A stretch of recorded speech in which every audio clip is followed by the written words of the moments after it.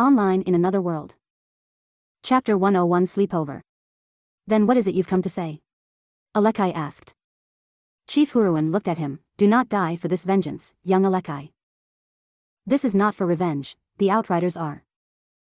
The man was interrupted by the elder. You can say such things, but I know what stirs you, young Alekai. Words may leave your lips, but your eyes speak the truth. 1,000 flames burn in your gaze. Alekai looked at him before returning his gaze over the bridge. Rain continued falling harder now, pattering against the wooden bridge that became moist and cold, though the hot blood of the Varma were unfazed by the cold. The previous champion failed to bring the Outriders down. They're strong and without restraint, no shackles of morality restrain their hostility, no honor, no mercy. They consume our own kin, and any who pass through their territory. The Outriders are predators and not unlike a rabid bear, Chief Huruan said. You know better than anybody how strong the last champion, your brother, was. Even somebody like him failed. Alekai was silent for a moment before responding. Emenkai was mighty. He was always better than me at fighting. He had the strength of a mountain, and the ferocity of a waterfall, but he was unprepared. The Outriders ambushed him on that day. That's the nature of fighting them. Do you believe you can outmaneuver such fiends? The chief asked. Alekai nodded. I can. I will. For my brother, Emenkai. For my son, Tasman. The chief began to walk away. Well, don't drag that child to his death. That's the least you can do. The man was surprised that the chief already knew of the plan to have the human boy help on the attack against the Outriders, but such was the nature of the chief. Of course. I'll make sure of that, Alekai said. Nobody else. Nobody else will die to their hands. It wasn't just him. There were many within the village who shared the same scars, both unseen and not. Mothers mourned their lost sons, and fathers scolded their own lack of strength. Though the village remained in good spirits, it wasn't without its spots of despair. Alekai saw this all, watching from up above. Their pain was clear to him. Before the red-haired father and husband reunited with the others for dinner, who walked to the back of the tree-embedded house to a small memorial tucked away. It was caressed by intertwined branches. The memorial was a sword, which he ran his fingertips over slowly with a look of sorrow in his eyes. Brother, Alekai thought.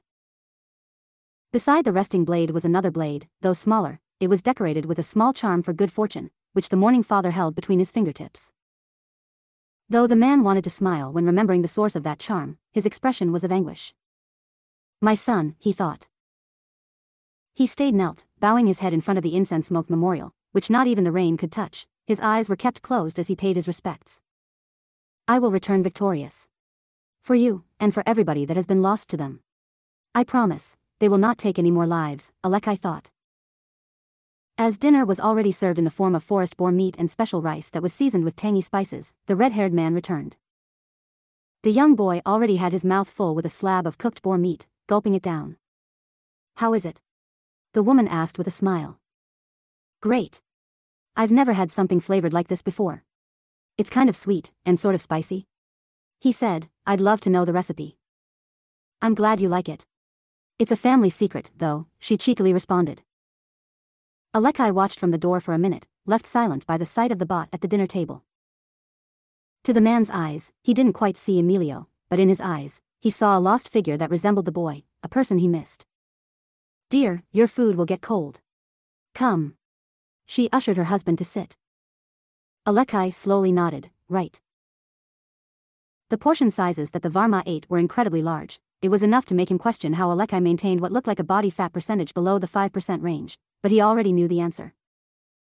He had witnessed people coming and going from the village, and those who weren't venturing out were still moving. Children played and elders tended to farming. Simply, the Varma people were incredibly active. After this meal, he had to sit down and caress his stomach as he felt bloated, groaning out. Heh. The appetite of a Varma is said to be equal to a behemoth, Alekai said. He exhaled. I can believe that. The sun dipped below the horizon as the veil of the night came. It was a cold one, the rain never stopped and the winds sang melodies below the stars. Come, Emilio, you'll sleep with us, Alekai offered. He didn't know exactly what that meant, but it was likely better than staying uncovered during the brisk night as he nodded and followed Alekai into the next room over. The beds that the Varma used were similar to futons, but made of grass and intertwined straw. They were lined up together, with an extra being brought out by Miena, who placed his directly beside Alekai. He watched as the man, his wife, and the daughter got into their resting positions, using blankets that were made out of animal fur, which looked comfortable and toasty.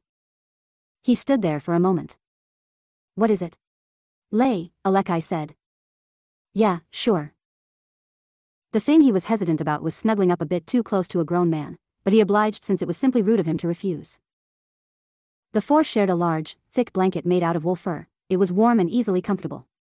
As the rain continued to fall harder through the night, it helped him sleep. What didn't help him find rest were the beastly snores that came from Alekai, who laid in an unorthodox way, resting his heavy leg on the boy's body as if he were a pillow. Just great, he thought.